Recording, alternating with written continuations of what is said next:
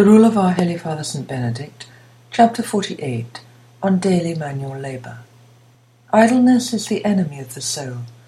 Therefore, at given times, the brethren ought to be occupied in manual labour, and again at other times in prayerful reading. Accordingly, we believe that the times for each may be established as follows. From Easter until the 1st of October, the morning, from after prime until about the 4th hour, should be spent doing whatever work has to be done. From the 4th hour until sext, they should devote themselves to reading. But after sext, when they have risen from table, they may rest on their beds in complete silence, or anyone who wants to read by himself may do so, but without disturbing the others. Noon should be said slightly early, halfway through the 8th hour.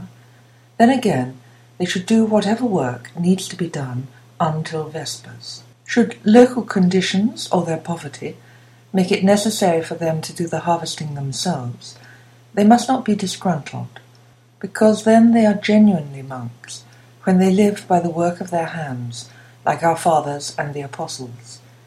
Yet everything should be done with moderation, on account of the faint-hearted.